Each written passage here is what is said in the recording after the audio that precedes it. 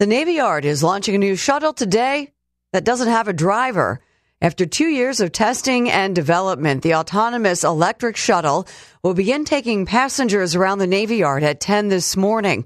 It's going to make 4 stops around the campus on its route to start with a human driver on board just to make sure everything goes smoothly.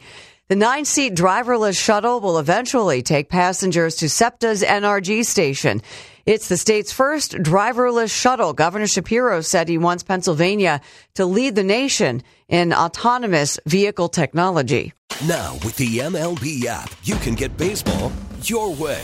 Pick your favorite team, your favorite players, and get customized highlights, stories, and breaking news right on your home feed.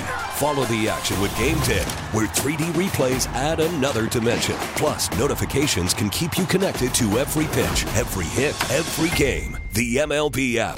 Baseball your way. Download it now for free from the App Store or Google Play. Blackout and other restrictions apply. Major League Baseball trademarks used with permission.